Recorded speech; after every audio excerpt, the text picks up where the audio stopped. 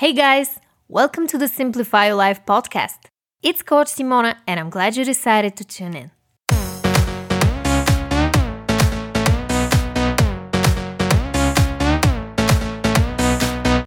What's up guys? In today's episode, I'm going to share with you 5 tips on how to spend less time on social media. Let me start off by saying that as a business owner myself, I know how tempting it can be to spend a lot of time on social media. Posting content, connecting with potential clients, setting business meetings, and so on. Here's the problem though. When you start spending more than 1 hour a day on social media, you easily get sucked in. Before we get to the tips on how to spend less time on social media, let's dig a little deeper and try to answer the ultimate question. Why do we spend so much time on social media in the first place? We, as humans, are biologically programmed to make sure that we belong to a group. Social media provides us with a sense of security and belonging. It's so easy to belong to a tribe when you're on social media. All those groups, pages, posts, photos, and videos. But try to separate yourself from that constant stream of content. And then comes the fear of missing out. What if you miss an important update from a friend? Or another contest from your go-to brand? Once this fear kicks in, we start to feel anxious, checking our phones and being driven by a never-ending urge to check what others are doing. The other factor in play is the fact that every time we get some kind of approval, be it likes, comments, or messages, our bodies release dopamine, and we become addicted to the activity that's directly linked to it. In this case, checking our phones constantly. Just like binge-watching TV shows, eating junk food, or smoking cigarettes. So how can we learn to spend less time on social media and instead find the time and energy to do something more enjoyable and productive in life? Here are 5 game-changing tips that actually work. Tip number 1. Turn off your notifications. If you're addicted to checking your phone at all times, one of the quickest and easiest ways to deal with it is to go to your phone settings and disable notifications from the apps that are distracting you the most. But be prepared. Your sneaky mind will try to trick you into checking them anyway, so you need to be aware of your behavior. Turning off notifications sounds good, but what if that's just not enough? In that case, you can do something a bit more radical, like deleting all your social media apps from your phone. If you're running a business and need to have social media apps easily accessible, that's probably not possible. But you can still try to make it a bit harder to get in. For example, you can log out every time you're done using Facebook, Twitter, or Instagram for that moment. By logging out, you will make it a bit harder on yourself to make the decision to scroll mindlessly on social media, and you will only log in if you really have to use it.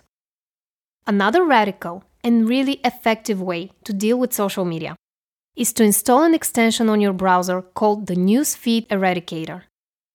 What it does is it blocks your Facebook newsfeed, so whenever you hop on Facebook, you're not bombarded with hundreds of photos and videos. Tip number 2. Check in only once or twice per day. If you make the conscious decision to limit the time you spend on social media, try setting a new routine for yourself. For example, I only check my social media for business needs once a day. I'm horribly late message replier because I simply don't have the time or energy to chat. Fortunately, all of my friends know it and message me only if it's really important. To be honest with you, first I try to check my social media twice a day. Once in the morning to see if there are any emergencies or important messages, and once at night to keep an eye on any comments, messages from potential clients, and business proposals. Unfortunately, it didn't work out the way I wanted it to. And here's why. Checking my phone in the morning made me anxious. I felt pressure to read hundreds of messages, and quickly realized that the social media buzz was preventing me from going after my goals as a business owner. Checking on my social media accounts at night was also not a good idea. It got me way too excited over potential opportunities, and I got too energetic to go to sleep. So what did I do in the end? After lots of experimentation, I found my sweet spot. Checking social media once per day only when I post some type of content, and never spending more than 5 minutes per social media app. Of course, everyone has a different rhythm, and there are days when you're flooded with situations where you need to react fast. So I advise you to experiment and see for yourself what works best for you. Tip number 3. If it's an addiction, work on it. There's a quote by Leo Gura, the founder of Actualize.org, and it goes like this: "Awareness itself is curative." This is one of my favorite quotes, and for a very good reason. When I first stumbled upon it a couple of years ago, I thought to myself, wow, that's brilliant. Because it answers the never-ending question, how do I become more conscious of my behavior? By raising my awareness. Here's what I mean. When you go on Facebook, Snapchat, Instagram, or whatever your favorite social media site is, I want you to notice what happens in your mind. Do you have any repetitive thoughts that pop into your head? Are there any sensations in your body? Do you feel the need to scroll endlessly so you don't miss out on something? Or is it a way to avoid talking to the person next to you? Are you putting up a wall so you distract yourself from the pain that you're feeling? Or is social media something you resort to when you're bored? Answer these questions and get to know yourself better. But watch out for signs of addiction, such as the need to check your social media accounts constantly and immediately when you get a notification. If you're struggling with addictions, I've made a video that will help you get rid of them. I will leave a link in the description and also in the cards. Tip number 4. Hire an assistant or use a social media scheduling tool. If you're stuck in social media, not as a person but as a brand, one of the ways to spend less time is to hire a virtual assistant to handle your social media accounts for you. Post an ad on Upwork or find someone on Fiverr. Test them out for a couple of days and see if they're a good fit for your social media profile. If you're a small business owner and you still don't want to delegate this work to someone else, although I highly recommend you do so, try with social media scheduling and automation tools like Hootsuite, Buffer, If This Then That, and many others. Scheduling your posts from one place once per day will make your digital life much easier.